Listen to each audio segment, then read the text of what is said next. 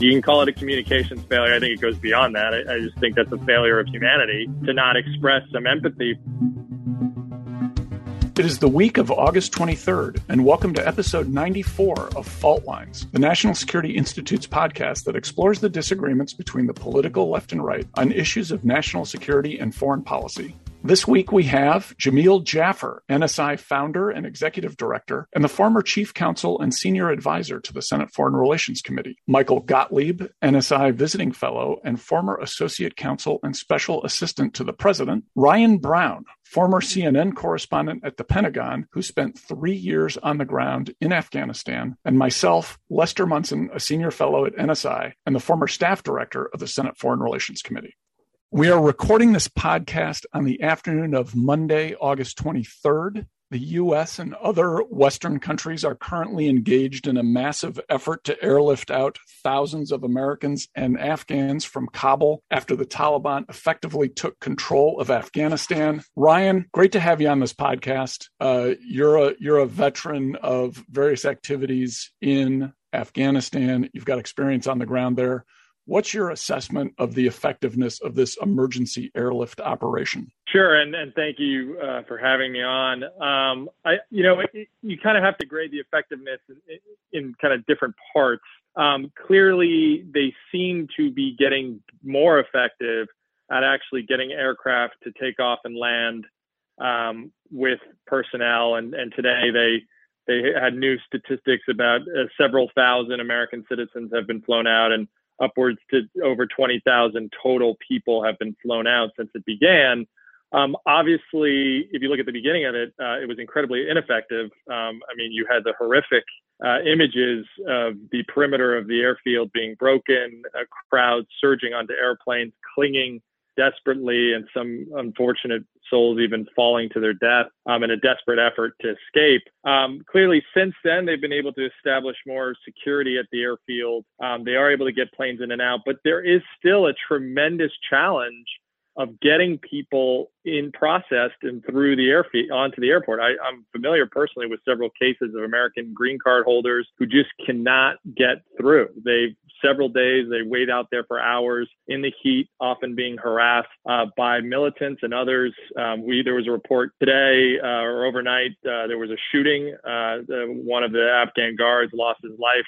So in terms of effectiveness, there's still a long ways to go. And while they have made some progress, they have this 31 August deadline that they're trying to meet. And it's really hard to envision with the current state of affairs how they're possibly going to meet that. Jamil, Michael, you guys might want to weigh in here. I mean, it seems to me for the situation right now, we're probably getting better news than we thought. It does seem like the situation could have been much worse. There's not been significant loss of life. Americans do seem to be, for the most part, able to leave from the airport. There's no question that we're at the mercy of the Taliban here, but it's been proceeding in at least a reasonable way on the ground. Nevertheless, we're in a situation where members of Congress are having to get involved and deliver information to the executive branch on individuals who might be eligible to be airlifted out. There's all kinds of individual American citizens who are concerned about people they know on the ground who are also Americans or who have helped the American effort there, who are trying to make their information known to folks who could help them. There are also, in the aid space, a number of contractors and grantees and the folks that they worked with on the ground who are desperately trying to figure out how they can help the folks that they've worked with for so many years on these American projects in Afghanistan. You can't help but think that this is not at all the way it was planned to go, that we were expecting a completely different circumstance on the ground. So Michael, Jamil, pulling back a little bit, how do we judge granted we're in the middle of it right now and things could definitely take a turn for the worse, either as we're speaking or soon before this podcast comes out. But how do we judge it right now based on what we know now? How do we judge the administration and how they've done so far? Jamil, go ahead. Catastrophic. Les, I actually don't think your characterization of how it's going on the ground is accurate at all. I've had I don't know if it's the benefit or the challenge of working with some of these groups directly, overseeing some of the cases of Americans and green card holders trying to get onto the airfield. And let me just tell you, to be clear, American citizens, American green card holders, SIVs, approved SIVs, are not getting consistently on the Hamid Karzai International Airport. They are waiting for hours outside at the gates. They're struggling to get through, and they are facing challenges, including attacks on their persons, and having to go through Taliban checkpoints. And so this idea that somehow things are going fine on the ground and people are able to get out is completely false. And that's just American citizens and green card holders, much less all of our Afghan allies, the SIVs, the interpreters, and their families in the P1, P2 category evacuees. So unfortunately, I hate to say it, Les, but I just don't think, we are getting a lot of people. There are a lot of people leaving, but a lot of planes are leaving half empty also. And so I worry that if this pace continues, and something isn't done to fundamentally change what's happening on the ground, we will leave American citizens behind. We will leave a significant number of green card holders behind, and we'll leave virtually all of the SIVs, approved or not, pending, behind. So I think the president has indicated some amount of potential of extending the time that we're there. I think there's no question that's going to be required. It's our obligation to our own citizens. It's the president's most fundamental duty to take care of Americans wherever they are. It's our moral obligation to our allies who fought alongside us. And I think the president should actually go on TV and be very clear and say that not one American soldier will leave Afghanistan until every American who wants to come home and every eligible Afghan who served with us and their families have the ability to apply and get onto the airbase and have a chance to get on a flight if they want to get on a flight. Michael, what's your assessment? Yeah, Les, this is deeply personal for me. I spent 14 months over there at JTF 435. I lived at the embassy. I drove that road to the airport more times than I can count and flew out of that airport more times than I can count. I have the interpreter that did the most work for me made it out a few years ago. He lives in Virginia now, but other interpreters who worked with our task force, contractors who worked at the embassy as embassy staff are still over there. I've supported the work of organizations like No One Left Behind for many years now. And I agree with Jamil. In part, I agree that this has been a cluster and it didn't have to happen this way. I think it is true that if you sort of start the timeline from a week ago, we're in a better situation than I think a lot of people thought we would be a week ago. They are making more progress, getting more people out, and are on a pretty good pace to get to that 100,000 number. So I think it is going better in some ways than I think many of us feared a week ago. But that doesn't change the fact that Jamil is right. There are people who can't get to the airport. There are people whose documents are being taken from them at Taliban checkpoints. There are people who are being advised by U.S. Embassy Kabul not to leave their home and not to try to come to the airport at times, and missing maybe their chance to get on a plane. So there are people doing their best to make lemonade out of lemons here. And I think the situation is a lot better than it could have been if you measure it from a week ago.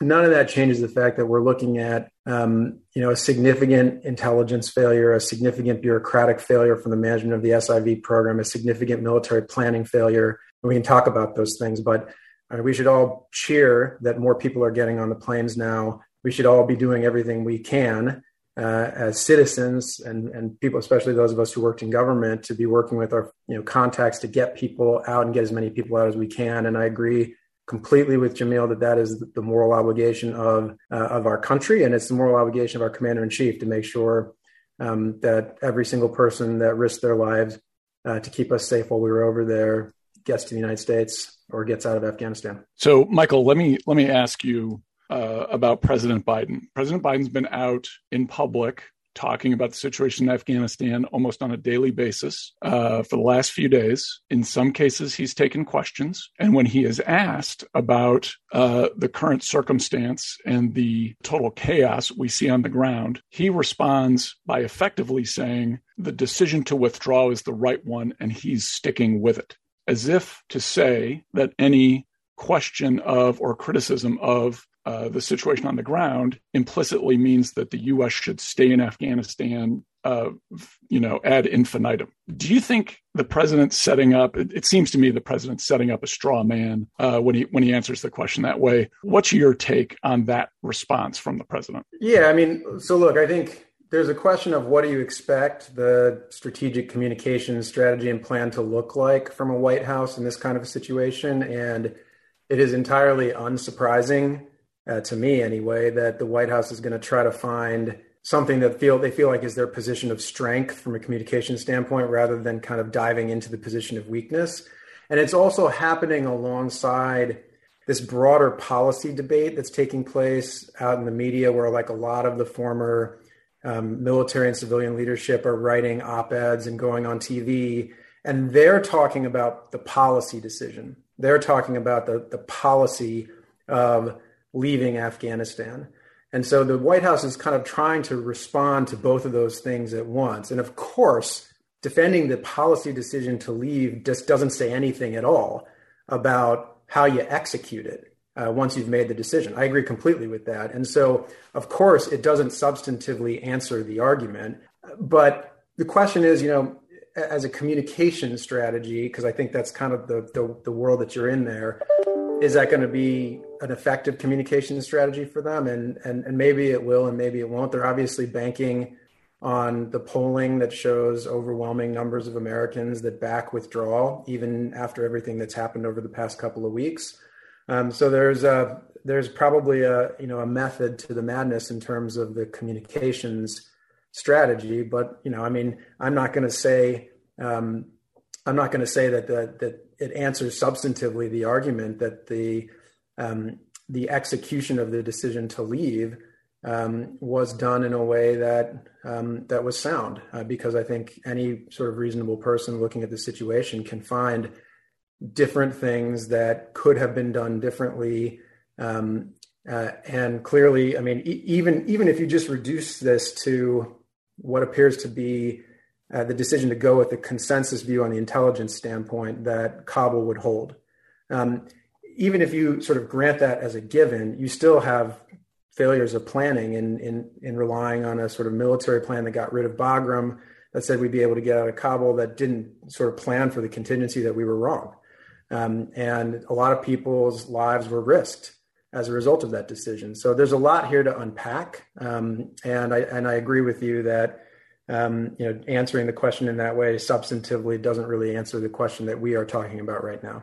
I want to ask Mike a question because, Mike, I know you said you and I agree on almost all this stuff. I mentioned Ryan's thoughts on this too, but one of the things you said was there's a massive intelligence failure, a military planning failure, a failure of bureaucracy, the State Department to get people cleared. But I'm not sure those things lash up together, because what I see is a heroic effort by the military to do what they can, given the policy constraints that have been put on them, right? They've been told you have to stay at the airport. You can't really journey out. The military has been told, your job is to just, once people get in, is let people in through the gates that we tell you to. State is processing whatever they can as fast as they can. But, this all turned on them rapidly in this intelligence failure, right? I guess what we're hearing now is, yes, there wasn't a consensus that it would fall this quickly, but everyone knew it would fall eventually. And there were some arguments that would fall even faster within days and weeks. And so I guess I just don't see – I see a massive policy failure. I think we can all agree on that, right? I'm not trying to – at this point, it's not even about blame. The question is, what do you do now, right? And so my thought is, if you're going to do this, right, put aside who failed, whatever, you could put another 10,000 troops in, right, start securing ground lines of communication into parts of Kabul and get Americans out, right? You could secure buildings downtown where people can go to and place on the outskirts, but they're not doing that. Why is that not the answer, Mike, Ryan? Well, let me just say, I don't think that's right, Jamil, because if you assume that that Ghani could have rallied some amount of the ANSF and warlords to protect Kabul for 6 months, then you wouldn't be seeing any of the things we're seeing now, because they'd be able to get people out to the airport. The problem then would be the SIV process is too slow. And then, look, there's a whole separate discussion that I know you want to have about the policy. But if we're just talking about the execution of the withdrawal, if Kabul had held for 3 to 6 months, none of this would be happening. And so the decision to leave Bagram, which is a literal fortress in the middle of nowhere with 2 giant airstrips on it that we can defend, we can bring big planes in and out of, that decision is catastrophic in light of the intelligence decision. So if you had known in advance that there's a 50% chance that Kabul's going to fall overnight, and Ashraf Ghani is going to leave the country with $169 million in cash, you probably don't make the decision to leave Bagram first. You probably keep Bagram. You probably keep some other, maybe you keep Jalalabad, and you leave and you get people out of Kabul first. But I just think in light of that variable, the decision to leave Bagram is hugely consequential, and that is a military planning decision.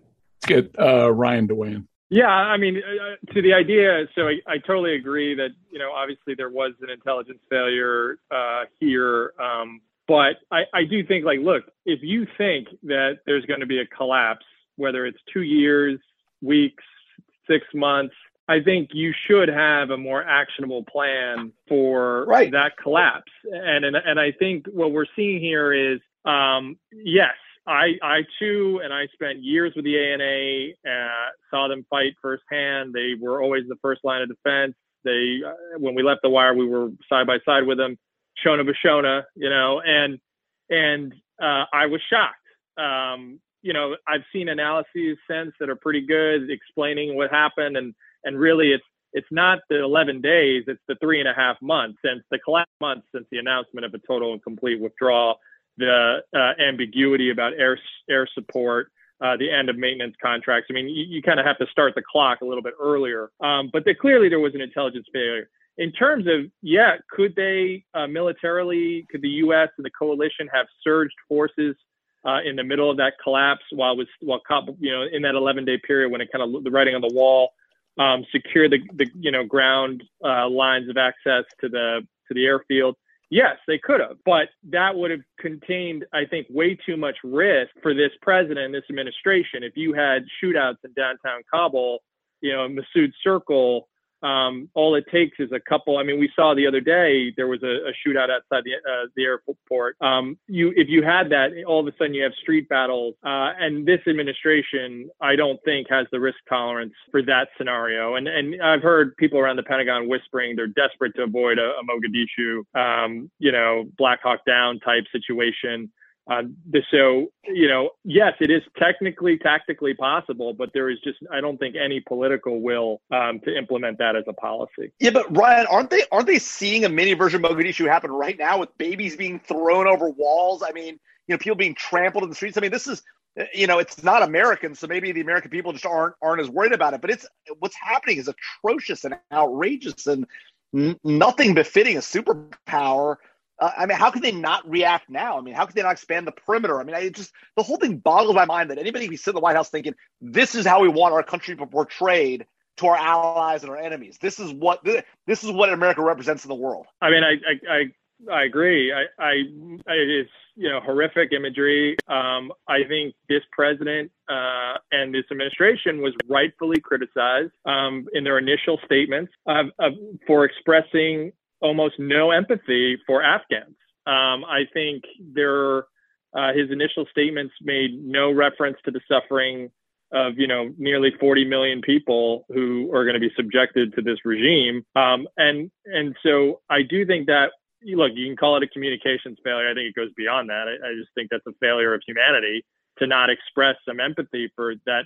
I do think they're prioritizing Americans. And I think there is a strategic decision that if they can get out every American citizen, if they can avoid any U.S. military casualties, that will be a relative success for them. And I think they're much less concerned about the situation of the Afghans, as tragic and horrific as it is. Yeah, it's a really important point that you made, but I think what even bothers me even more is not only did they not express a sympathy for the Afghan people, it went the opposite direction. The president sent Anthony Blinken out and then Jake Sullivan and then himself out to not express sympathy for the Afghan people, but to blame them, to blame the Afghan military for melting away, to say it's their fault. Had they not melted away, we wouldn't be in this situation. I mean, it's appalling. Just the callousness that for a military that lost 60,000 plus soldiers in this conflict at a time when we lost 2,500 soldiers, for the president of the United States to stand on a stage and to send his staff out to suggest that it's their fault that we're here is it's mind blowing. Yeah, Mike, do you want to defend it? I'm gonna agree to disagree on the following point. I don't disagree that there was a lack of empathy for the suffering of the people in Afghanistan.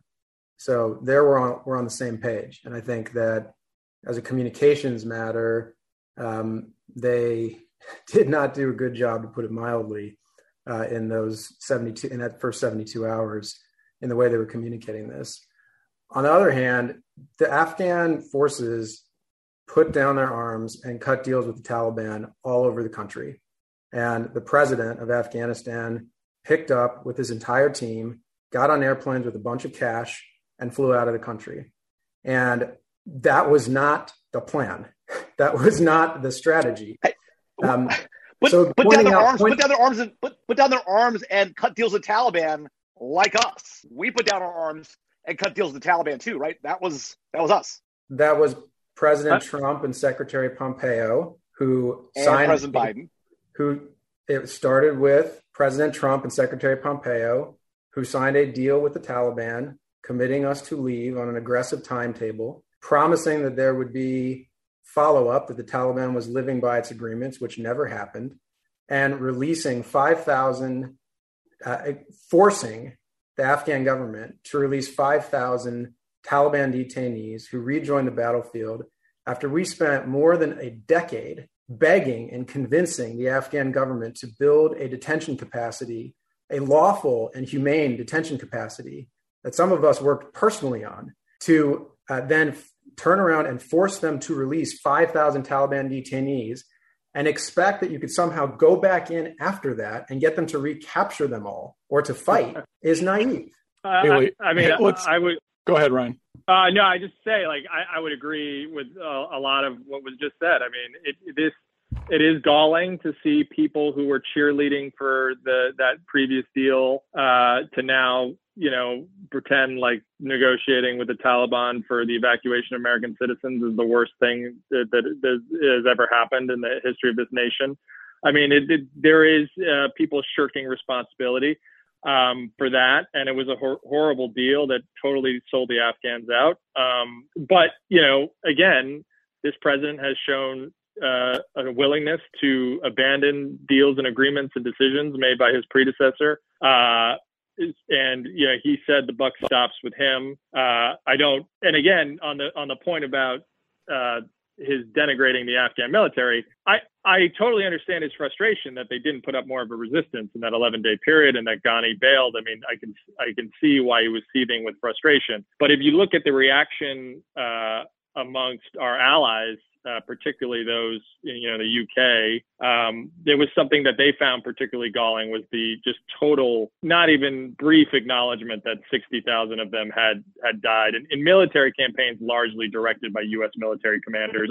So I think there's two things can be true here: that the leadership of the Afghan government abdicated their duty, but the rank and file of the Afghan military did fight side by side with the West for decades. So I think both things can be true. I think we can all agree that the photo of Mike Pompeo with Mullah Baradar is going to have a huge impact on his ability to run for president in 2024, or really at any time. Haley, please jump in here with what you have found. Yeah, so I have a question and a comment. So we were talking a little bit about whether or not we even have this option to extend. And we've been discussing this. Media is absolutely blowing up. Ryan, you had also mentioned what's going on in the United Kingdom.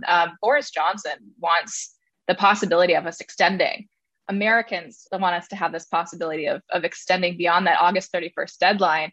A Taliban spokesperson got on this morning and basically just said, if we are there past August 31st, that's considered a red line. And so do we even have the option of staying in Afghanistan past that point? We seem to have been abandoning a lot of diplomatic relations now at this point by wiping our hands. A lot of people think that we've been wiping our hands. So what's possible here? I'm just curious. Well, it's funny, Haley, you asked that question because I've been wondering this myself. I kept wondering why the president, who had set a September 11th, 2021 deadline, which, by the way, let's never talk about the catastrophic nature of saying on the 20th anniversary of the day 3,000 Americans lost their lives on American soil to a terrorist attack hatched in Afghanistan, that's the day we're going to leave. Put that aside. He'd always said September 11th. All of a sudden, We saw the entire administration pivot and start talking about August 31st. I couldn't figure out why. And now the answer is clear. They made a deal with the Taliban to leave earlier so that the Taliban could control the country on the 9/11 anniversary, 20 years to the day. And they made a deal that if the Taliban gave Americans safe passage through their checkpoints and whatever, and I don't know the details of this, but it seems clear that's what happened. And if that's right, that's shocking. So not only did the administration butcher this decision by leaving way too precipitously and way too early, they butchered it even further by cutting that short by another almost 2 weeks, by drawing that forward, in order to kind of deal with what the Taliban aren't abiding by right now, because Americans are not proceeding easily through the checkpoints. They're not leaving unmolested. And by the way, it doesn't even account for, forget Americans, it doesn't account for our SIVs. Clearly, they didn't cut that same deal with SIVs. And I bet part of that deal, I mean, I don't know, and maybe I'm just hypothesizing here, but I bet the reason American forces are still sitting on that base and are barely making any expeditionary operations out to rescue Americans is probably because that's the deal they also cut. That not only can you have to leave by the 31st, you can't leave that airfield. The deal whereby the Taliban would not attack American troops was the Trump deal. That was part of the agreement. We're talking about now. We're talking about now. Forget American troops. I'm talking about molesting Americans through the checkpoints. Remember, the president stood on stage and said, we have a deal with the Taliban that they won't touch them coming through checkpoints. That's what this is about. The Taliban had already agreed in the original deal that if we leave by the deadline in the deal, they would not attack American troops. So that agreement was part of the framework that the Trump-Pompeo deal put into place. So I don't know what I have no information about any deal that may have been cut with the Taliban by the Biden administration. What I would say back to Haley's question, though, is it an option for us? Of course it's an option. Of course we can violate the Taliban's stated red line if we decide it's in our national security interest to do so. The question is, what would the consequences of that be? And, what you haven't seen, whether in Kabul or elsewhere, are IEDs blowing up, convoys of civilians trying to make their way to the airport. You haven't seen, RPGs being fired into the airport from, the outskirts of Kabul or whatever. So there's a lot of things that we haven't seen, and maybe you would start to see some of that in an escalation if we did stay past August 31. And now that some of the most infamous characters, whether in the Haqqani network or the Taliban writ large, are hanging out in and around Kabul, just walking the street, that's a very realistic possibility that you could see that post August 31. So I do think there's a realistic chance it could get ugly, but of course it's an option for us to stay. It just means you're talking about a significant escalation of tension. Now, maybe some amount of diplomacy can fix that. Maybe there's some amount of working with allies that can be done to stop that kind of an escalation from happening, but it's got to be something that's in the toolbox. Michael, can I ask you, do you think the administration would make that decision to stay in Afghanistan past the deadline if, let's say, all Americans that we know of are out, but there's still some of the Afghans who worked with us who remain? Would this administration actually make the decision to stay and get them out, given the decision-making process we've seen so far?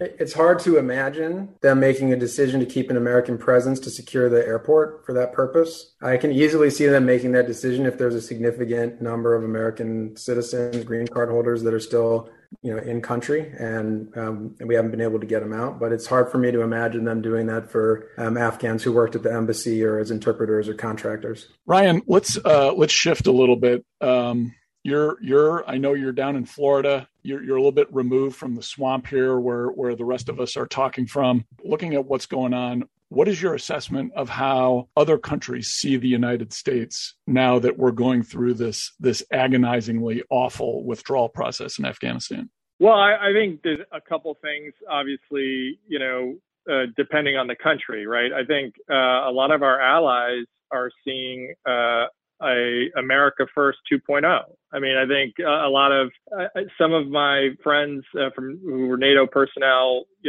basically talked to me about Trump's speech. Stephen Miller's, could have written some of Biden's speeches on the Afghan issue. I mean, there has been a concern that the opinions of allies, the views of allies have not been, while they may have been listened to in a formal consultation process in Brussels, that they had no effect, right? Their expression of concern or their advice was not listened to. I mean, there's a palpable sense of that. And I think that's driving some of the shockingly public indignation by senior leaders in Germany and the UK. Our enemies, the president said that no one's happier to see us stay in Afghanistan than Russia and China. There's been very little evidence of that. I think both seem to be restrained in their glee at the humiliation that is being broadcast around the world of people clinging to a C-17 taking off. I mean, I think that is seen by them as a very public humiliation of the United States and people questioning its superpower status. And you even see the Chinese state media try to draw linkages to Taiwan, saying, you should be trembling because this is how America treats its allies. So, the reactions are mixed. But, I think, again, will this pass? And I think that's what a lot of folks in this administration, the policy folks, are hoping, that while this is a shock to America's image internationally, that over time, as the images are not on the cable news every day or the front of the newspaper, kind of like their domestic calculation, that they're hoping that the negative impacts of it wear off. And I think that's a question to be determined. Yeah, and on that point, to Ryan's point, I actually think that they're making a hugely big mistake on all the calculus there, right? Number one, I think the president is badly misreading the situation by saying what he said, suggesting somehow that this wasn't catastrophically bad for our alliance relationships. And hugely detrimental to our ability to deter our adversaries. I don't, as you say, Ryan, I don't see any evidence to suggest that he's right. I think that your analysis is exactly spot on.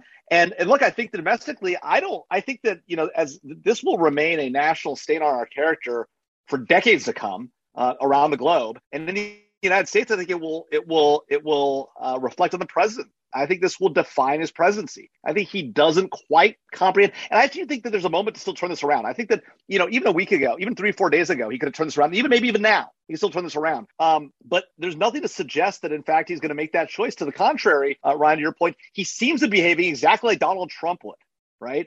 Having made a poor decision rashly, he's doubled down on it, convinced himself he was exactly right, that he was never mistaken about it. There was nothing flawed about the way he executed it. And then it was all somebody else's fault, even though he claims to take responsibility. It really is Donald Trump's fault. It really is somebody else's fault. And I do think that our allies are going to see this as a reflection, not just of what this president has done, but it reflects also on what President Trump did when he abandoned the Kurds to the Turks, right? And so that what our allies will see is a consistent theme over at least 2 presidencies, maybe 3, where our allies don't believe we're with them. Our enemies aren't afraid of us because we're so afraid to use the military element of power, so ham-handed about it when we do, that I think that this is going to become a theme about who America is in the world. And that's unfortunate because this president had the opportunity to not have it go this way. And yet here we are. And even as he's making the error, doesn't seem capable of recognizing the mistake and turning it around. Michael, do you want to weigh in? I mean, look, Jamil's worked in a White House before. And I think Jamil understands that, no president ever is going to get up in a press conference and say, I have made a catastrophic failure. Shame on me. So, like what you are seeing is a reaction. If we're talking about our allies and our adversaries, there's again, reaction to the policy and reaction to the execution of the policy. And it's really important to sort through those if we're trying to think about long-term effects here, because the policy of leaving has been decided for a very long time. And yes, Biden had the ability to reject it and change course, but it was decided a long time ago. So our allies have known as a policy matter, and our adversaries have known, that we are leaving Afghanistan, and we did it basically on a full-fledged surrender to the Taliban. We've known that since President Trump cut the deal. You can blame Biden for not walking away from that. That's fair.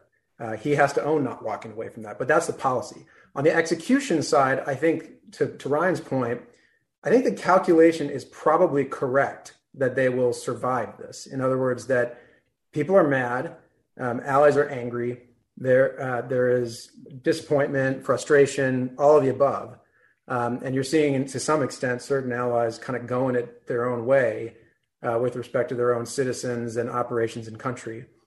But that seems to me to be much more short-lived as an issue with our allies and our adversary than the policy of leaving Afghanistan. And I think, that's worth a discussion. But on an execution standpoint, I think it is unlikely that this has a something. I think it is unlikely that this will have an effect outside of the imagery, which, for better or worse, is going to be stuck with us. The image of the guy jumping off of the airplane, that's going to be stuck with us forever, and that will have lasting consequences. But I don't think outside of that, the blunders in execution on the SIV program or failing to secure the road to the airport, I don't think those things at that level of tactical operations in Afghanistan are really going to hamper our relations with our allies in the future. Michael, if I may, when you talk about imagery, I think something that's incredibly disheartening to actually see is there were images that were released by Al Jazeera of Taliban militants who not only were wearing our tactical gear, American tactical gear, but they also, in complete slight to the United States of America, did a promotional video that included a slot of them looking like it was a take back to Iwo Jima. You look at that imagery, and that's certainly important. We have a bunch of our people who've actually served on the ground who created this digital Dunkirk to try to evacuate Afghans. And so when you think about the failure of the Biden administration or the failure of the Trump administration, doesn't matter who it is, the fact of the matter is people realize how much of a blunder this is, how many individuals were left behind, not only just people, but our actual intelligence. We have a bunch of our actual gear. And no one did anything about it. And so now it's up to private citizens who are trying to make these calls. I know that Jamil and Ryan have been very, very crucial in trying to get people out. We're relying on our private citizens to do the job of the government. I do not think that that's inexcusable. Well, I mean, look, on the Taliban imagery you're talking about is an image that they could have put up regardless of whether we had the world's best execution of a withdrawal from Afghanistan, and would have. Should it really be a shock to us that an organization that has become as sophisticated as they are with social media over time wouldn't do that? Of course, they're going to do something like that. The equipment piece is a military planning issue, and it is one that should have been better planned for. And I think the administration and those who were involved in that process deserve criticism for it. And I'm not concerned about some of the equipment that you're talking about. I'm concerned about drones. I'm concerned about other kinds of technology that appears to have been left behind that the Taliban now has their hand on, and that's catastrophic. It is. It's a catastrophic failure to have not had a plan in place to get as much of that equipment either home or to allies elsewhere. And again, there are decisions that were made along the way that I didn't have visibility into. I don't understand what the limitations were on the planning. Like none of us here sat through those planning meetings and understand why they couldn't get some of this equipment out. But I do want to say this. It was inevitable, no matter how we did a withdrawal, that some amount of American equipment was going to be left and fall into Taliban hands. And so that type of propaganda was inevitably going to happen, and we should have expected it. I'm going to jump in to defend our military planning process. I actually think this goes back to the policy failure. And I know Mike thinks I want to litigate just the policy question, but I really do think that if we hadn't decided to leave so precipitously, right, and set such a tight timeline to get out now, no options, no extensions, right, we would have had a much better planning process. I don't think anybody in the military expected the president to announce the decision he announced on the date he announced it, that we're going to give out by a date certain and rush it. And then I don't think anybody expected him to accelerate that up because he cut some deal with the Taliban again. I don't know that he cut a deal with the Taliban. Clearly, the Taliban think he cut a deal with them about August 31st because that's what they're saying out there, right? And clearly, he thinks he's got some sort of reason to leave by this new deadline because he keeps saying it on television with no explanation of why it's now August 31st instead of September 11th. So clearly, there's something going on, right? But look, at the end of the day, right, it wasn't the military decided, hey, you got to be out of Bagram on a date certain. That was Joe Biden's decision to leave Bagram on the date they left. And the date they left, they bailed out, didn't call the Afghans, didn't tell them, hey, take over this facility, right? Left it open, gates unlocked. I mean, even the Soviets rolled out on their own equipment at a time of their choosing. I mean, we couldn't even manage to do that. So, Jamil, Secretary of Defense Austin went to Kabul in March, and very publicly, at that time, the withdrawal date was May, right? And said, we're leaving. So this was after Biden had redone his review. The Secretary of Defense travels to Afghanistan very visibly on TV in front of the world and all of our allies and says we're leaving. So at that point in time, it's not a mystery anymore. Look, again, you and I don't know what was being said in classified meetings over at the Pentagon or in the interagency, and maybe something will come out that will, convince me otherwise. But this decision was made. It was made publicly. It was defended publicly. Austin made these points across the table from Ashraf Ghani on TV. This should not have been a surprise, and there should have been a plan in place to get what had to be removed from the country out. And if that couldn't have been accomplished and the decision was made anyway, then that is a decision that the president has to own. If they knew we couldn't execute this, or they had good reason to believe that it couldn't be executed and they decided to rush ahead for whatever reason, then I completely agree with you. Let's reframe this, Jamil, before we have another string of adjectives. Let's reframe. Let's pull back from the policy question and let's go to national security decision-making apparatus of the U.S. government in the executive branch. We have a National Security Council, we have a State Department, we have a Defense Department. There's a series of other agencies that are involved. Do we have a fundamental problem with our national security decision-making process, aside from whatever President Biden may have decided at the top? Is there an issue with the way our executive branch is making and executing decisions? Ryan, I'll ask you to go first. That's a great question. Hard to, I think what's interesting, you say a lot about the Trump administration, but because there was so much infighting a lot of the time, we had a lot more transparency via press leak about what the process was or lack of process that I think we have in this current administration. We had whole books there's a certain example while it was still going on, right? The Bolton chapters on Afghanistan are fascinating. So with this administration, I think they're much more in lockstep. They're much more opaque. So it is, in fact, you had the president say that his military commanders had not recommended keeping troops in Afghanistan in that ABC interview, which flies in the face of what a lot of public, major newspapers have reported, and the Pentagon refusing to comment either way. So it's kind of hard to understand how this decision actually was made. So without knowing, I guess I'll have to wait for the tell-all book. But because of this, and again, I'm sure they're very in lockstep. They're very disciplined, which is a good thing in Washington historically, if it's your team. But I think it makes it a lot harder to understand how this decision was arrived to, this specific decision, and what the decision-making process is like. Obviously, the president has people that have been with him for a very long time, people that he's relied on for long parts of his career, people he's known. He also has people who are relatively new arrivals who he doesn't know that well. Hard to imagine that they all have equal say in these conversations. The president seems to value people he's had around him a long time. And then on this particular issue, he's had very strong opinions for a very long time. So it's kind of, again, I think without knowing more, it's kind of hard to grade their decision-making process.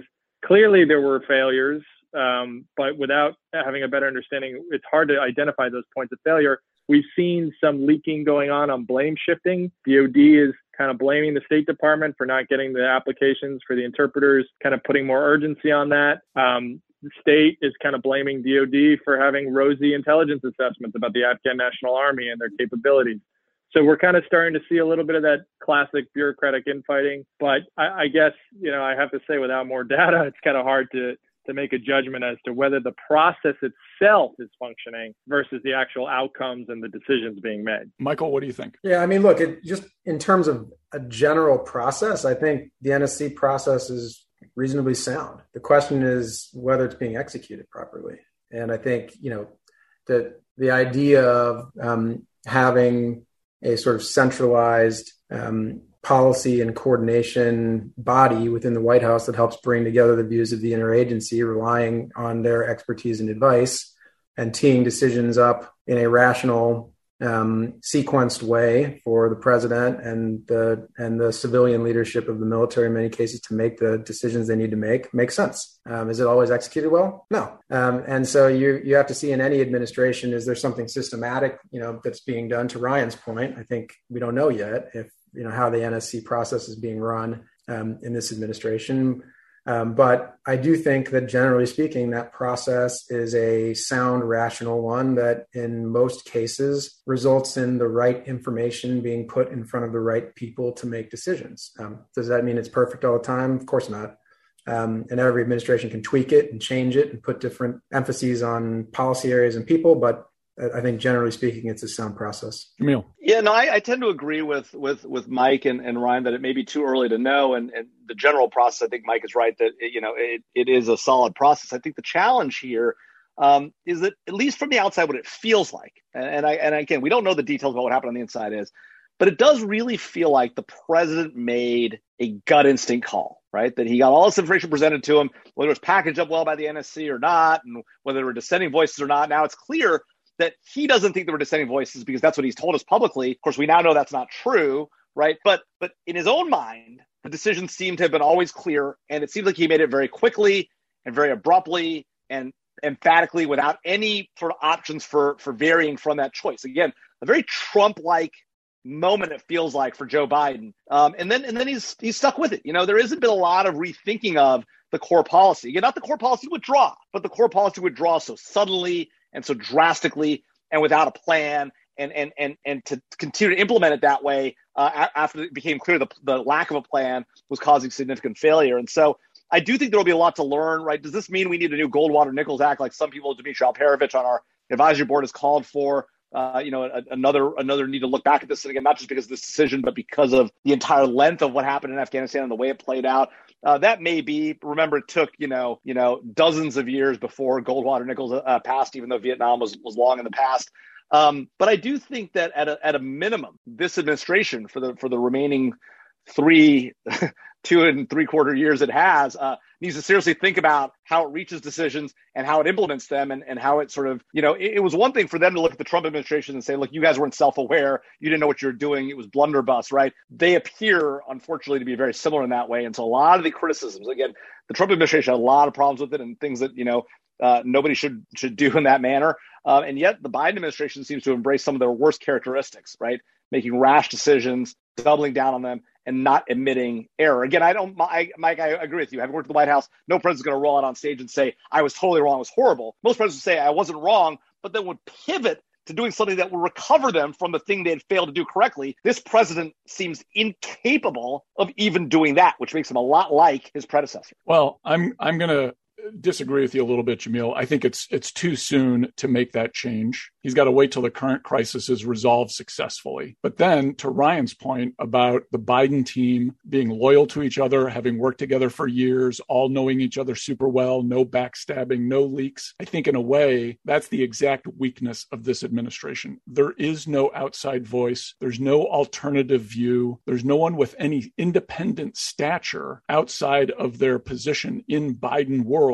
who can speak the truth to power. And they really need that outside voice. They need more of a team of rivals approach. Maybe you don't have to change every single position, but they should be bringing in a big name, probably a Republican, who can come in and challenge the president when he makes, on their face bad decisions. Okay, so instead of our usual shtick at the end where we talk about a story we're following that's not necessarily in the news, because I know we're all just really following Afghanistan, I want to do a lightning round on Lindsey Graham's recommendation that the president be impeached.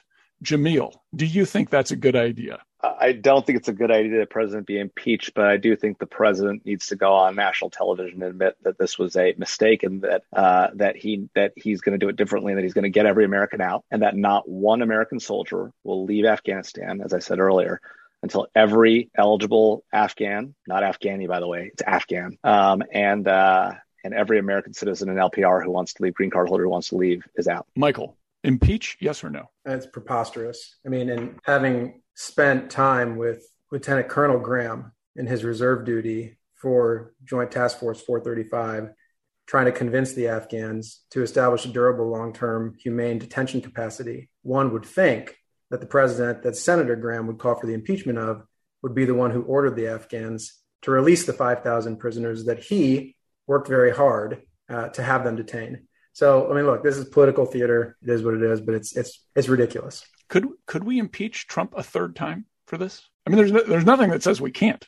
I was not suggesting that. Oh. I'm just saying there's a rich irony in the suggestion. Ryan, where are you? Impeach, yes or no? Hard no. I think we've cheapened impeachment to a degree. I wish there could have a confidence vote, in the parliamentary style. I do think it would help this administration to know the level of, disquiet even within his own party. And I actually think where the Congress would be smart in doing is focusing. There has been bipartisan criticism. If you are a Republican and you're upset about this, they should sit with the Democrats who are similarly upset about the execution of this and come up with some bipartisan, either an informal commission or investigation or some kind of act to really, try to fix what went wrong, because clearly the stuff went wrong and Americans have a right to know. But I think that's where the energy should be directed, not in some quixotic impeachment campaign. Haley, where are you? Would you vote for impeachment or not? I would have to agree with the group here. I don't think that we should be bothering with an impeachment. I was at the White House during 2 impeachments with Trump. I think at this time, what we really need to remember is, as easy as it is for us to discuss what's going on in Afghanistan, there are a lot of people who gave their lives. There's a lot of people who've worked on it over the last 2 decades. And I think that an impeachment is going to distract this country. And I think as Americans, we need to realize that the after effects of what's happening in Afghanistan is not solely a Republican and it's not solely a Democratic issue. I think that we need to remember what united us to begin with when we decided to go in there, and with the idea of diplomacy and democracy. We should not lose sight of that. We should not get distracted with an impeachment on President Biden. I think we need to figure out a way to move forward. And though we should have some types of reflection on what went wrong here, we could do better, I think, in trying to heal. That's my take. Haley, I totally agree with you. All right, we're 5-0 against impeachment. Okay, that's a wrap. As always, Fault Lines is produced by the National Security Institute. Find out more about the Institute and upcoming events at nationalsecurity.gmu.edu. If you have any topics you'd like us to cover in the future, send us an email at nsi@gmu.edu or tweet us at MasonNatSec. If you like what we are doing here, please be sure to rate, review, and subscribe so that more people can find our show. We'd like to thank Claude Jennings for editing, Ryan Barrick for research assistance, and Haley Lornahan for production assistance. Join us next week for another provocative conversation and further analysis of national security's fault lines.